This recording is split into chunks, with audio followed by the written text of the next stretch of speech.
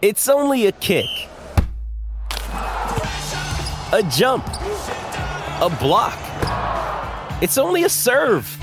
It's only a tackle, a run. It's only for the fans. After all, it's only pressure. You got this. Adidas. Tom, welcome to you. Thank you, Kane. Thank you, Bucks. What question did you have before on the Braden Maynard mechanics, how it got to the tribunal? Yeah, how does the MRO operate, and why can't Michael Christian, if in fact, I don't know the ins and outs, but if say the MRO didn't want to refer that to the tribunal or didn't feel it was careless, so it didn't reach the threshold and decided that, could the AFL then appeal that decision? And if not, why not? The AFL and the MRO, as of the last few years, have actually worked hand in hand. Right. So that's not possible. Michael Christian did not want to refer it. He believed that it was an offence that was not gradable, not chargeable. Right. And he made that known, and that's why there was strong discussion at AFL House. But just like Steve Hocking decided to send David McKay's bump on Hunter Clark to the tribunal in 2021, in the end, the AFL has jurisdiction on exactly what takes place if it chooses to do so. So most incidents are reasonably straightforward, and the MRO makes the call unilaterally with some help from staffers. On this occasion, they were all involved. So why is there an MRO? Well, to do the grunt work, to make 95% of the decisions. And I've got no doubt they took on board Michael Christian's feedback here, but in the end, the looming spectre of concussion lawsuits are more important than Michael Christian's opinion on this. So it's the AFL protecting themselves, saying we've done all that we can. I believe that's the send it case. to the tribunal. Yeah, I don't know that for a fact, but I believe that's the case. He'll get off at the tribunal. Is that that would be the feel, particularly considering Michael Christian didn't want to send it I don't know if there that's either. relevant that Michael Christian didn't want to send it to the tribunal. I think it would be, though. I'm not sure they'd argue that. Minds. I think they won't argue that, but it'll be there. I think he's more likely to get off. But the AFL has sent it to the tribunal because they want it to be tested. And no longer does the AFL appeal the MRO's decision. It's the MRO and the AFL who make it in conjunction with each other. Why was there any reason? So if we backtrack to why the MRO's in place, was there a willingness for the AFL to distance themselves from the initial decision at some point? This decision? No, any like. So is that why the MRO has come to be? Like why it's not just an AFL? Yes. Arm. Do you remember the match review panel was a group of people for a while? I think Jimmy Bartell was on it along with many others. And then it became one person because they wanted it to be more consistent. And there was an inclination to distance themselves from the MRO. But as concussion has become more prevalent and more concerning, it's come together.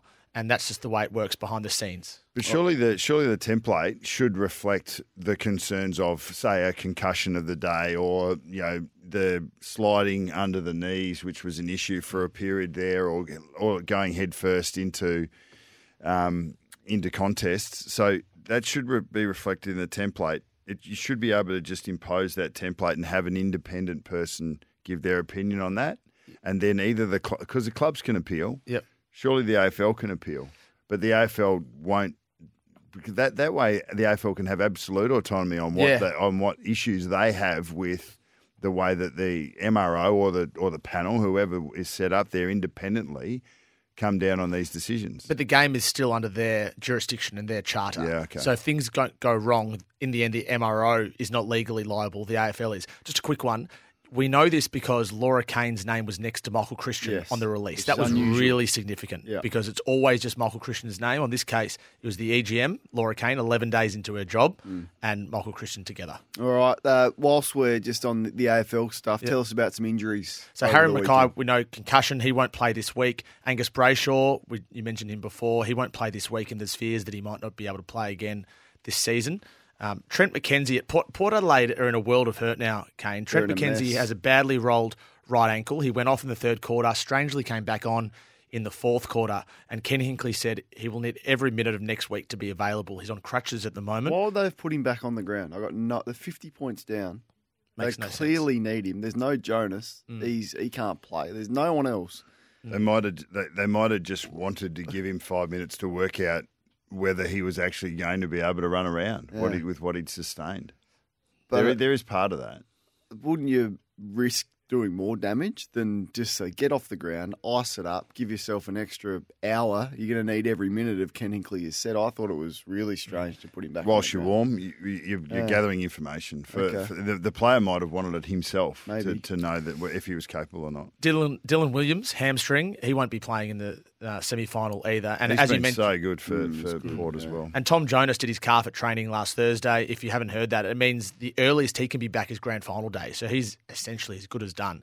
So they'll have to dip into their reserves, one of whom might be Charlie Dixon, who is a reasonable chance to return. I think there's some optimism around him at Port Adelaide, but they're certainly the walking wounded at the moment. Not a good position to be in, Kane. They feel vulnerable. Give us the AFLW update over the weekend. So there were 5 games yesterday. Hawthorn upset the Dogs by 7 points. Collingwood defeated Fremantle by 21 points. Carlton had a shocker against North Melbourne, losing by 10 goals. The Blues managed just 1 goal, 0, 6, and lost by 10 Haven't goals. they been a disappointment? Yeah, well, they sacked. I mean, Daniel Harford resigned last year. They've lost some players over the last couple of years. They have been a disappointment. Yep. Essendon, I watched this game, just got over the line against St Kilda at Windy Hill. Footy at Windy Hill, Bucks. I was talking to Nick Dowell about this before they went there. They were excited to go. Yeah. And they actually played very well, the Saints. They just lost by 12 points, and GWS got absolutely belted by Melbourne, who are clearly premiership favourites in Canberra by 77 points. And just on Melbourne, Michael Hibbert announced over the weekend that he will retire at season's end. Good play. Played well on the weekend too. What about the Spanish soccer president? He's done finally. Yeah, the president of the Spanish Football Federation has resigned, and this was revealed on Piers Morgan's show just a few minutes ago in the wake of the kissing scandal following the Women's World Cup final. What a story this has been. Absolutely bizarre.